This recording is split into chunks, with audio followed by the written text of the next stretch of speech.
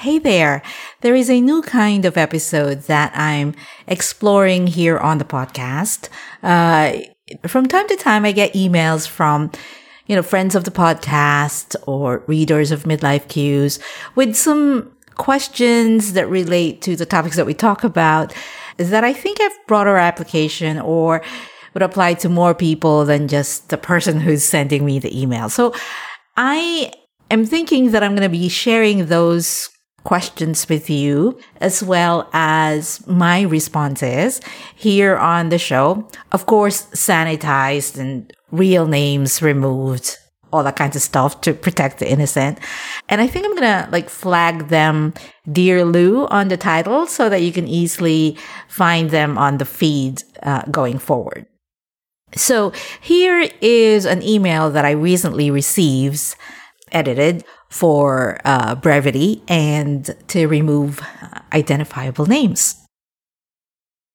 Dear Lou, last year, my sister retired from her senior position at, I'm not going to say the name of the company to protect the innocent. Anyway, sister retired from senior position. Prior to her retirement, she told everybody that she felt exhausted from all the years of stress, had no intention of working again, at least not immediately, and was very much looking forward to relaxing. Since retiring, though, the family has noticed that she seems to have turned into this kind of a helicopter parent to her grown-up kids. She's started to prepare all kinds of meals, cleaning their rooms, all the things that she didn't do while she was still working. And it's clear she wants to spend lots and lots of time with them. It's like she's trying to catch up or make up for all the times that she may not have been as available to them before. It was fun and funny for a while, but now my nieces are not having fun anymore and they've asked for my help. They've asked me to talk to my sister. What do you think is going on here? And what can I tell my sister without offending her? So I had a few thoughts that I shared with concerned sister when I responded to her email. And with her permission, I'm going to share them with you in this episode.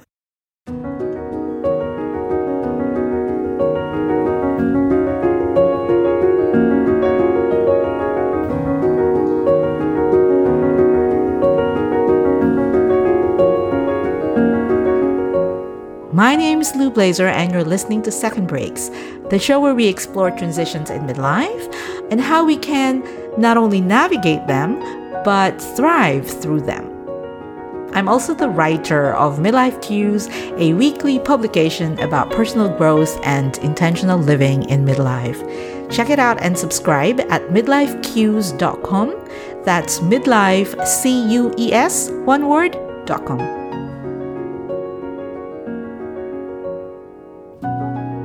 Okie dokie. So here's what I said to concerned sister of retired professional. I think it's fair to say is that transitioning from a demanding career to full-time retirement is complex and multi-layered. And I have seen retirement bring up unresolved issues for some people. I think on the surface, what you're describing about your sister's behavior may be about guilt. It is reasonable to think your sister might be trying to make up for all those years of missed moments with her children, all those times when she was not available to them because of work demands. She might be viewing this period, when she has lots more time, as a chance to finally be the hands-on parent that maybe she had always wanted to be, that she couldn't be while working her demanding career. We can certainly understand that. But I think that there's also another layer here that may be in play.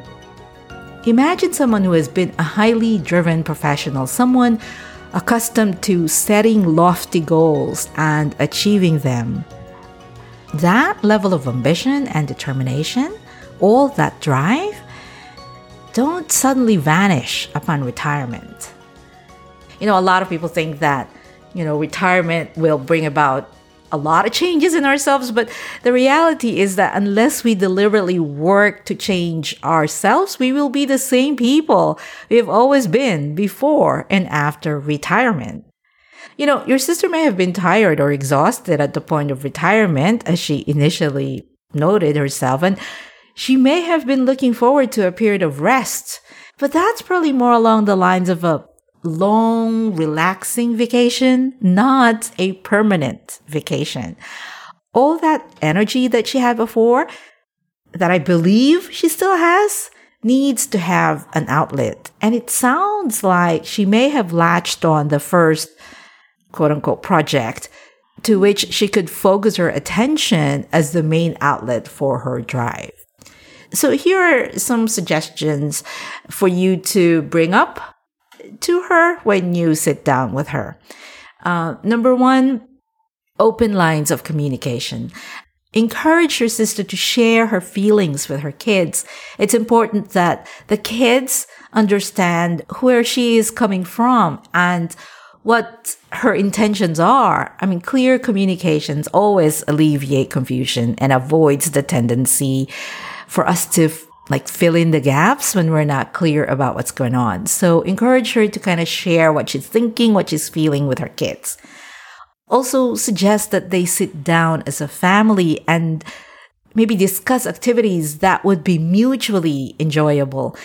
This could be the game changer because this could help her channel her energy positively while also ensuring that, the time that she's spending with her children is actually genuinely enjoyable for all. So what might they want to do with her?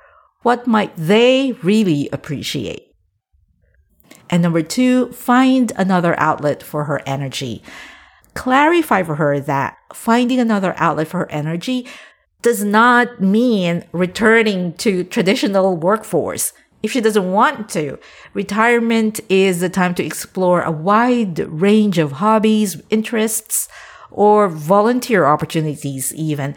The key is to identify something that genuinely excites her and provides her a sense of fulfillment and growth. Encourage her to think about a new passion, something that will give her the same sense of accomplishment that, I think she might be missing since leaving her professional life. Transitions, especially into retirement, can be quite a roller coaster.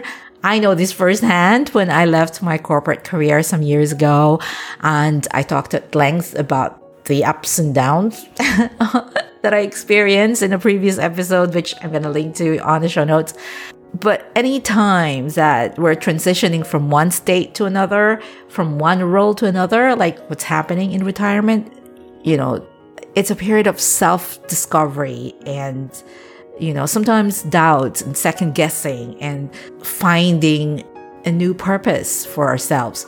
By understanding her feelings and having open conversations with her children, your sister can navigate this phase more successfully with more ease and satisfaction.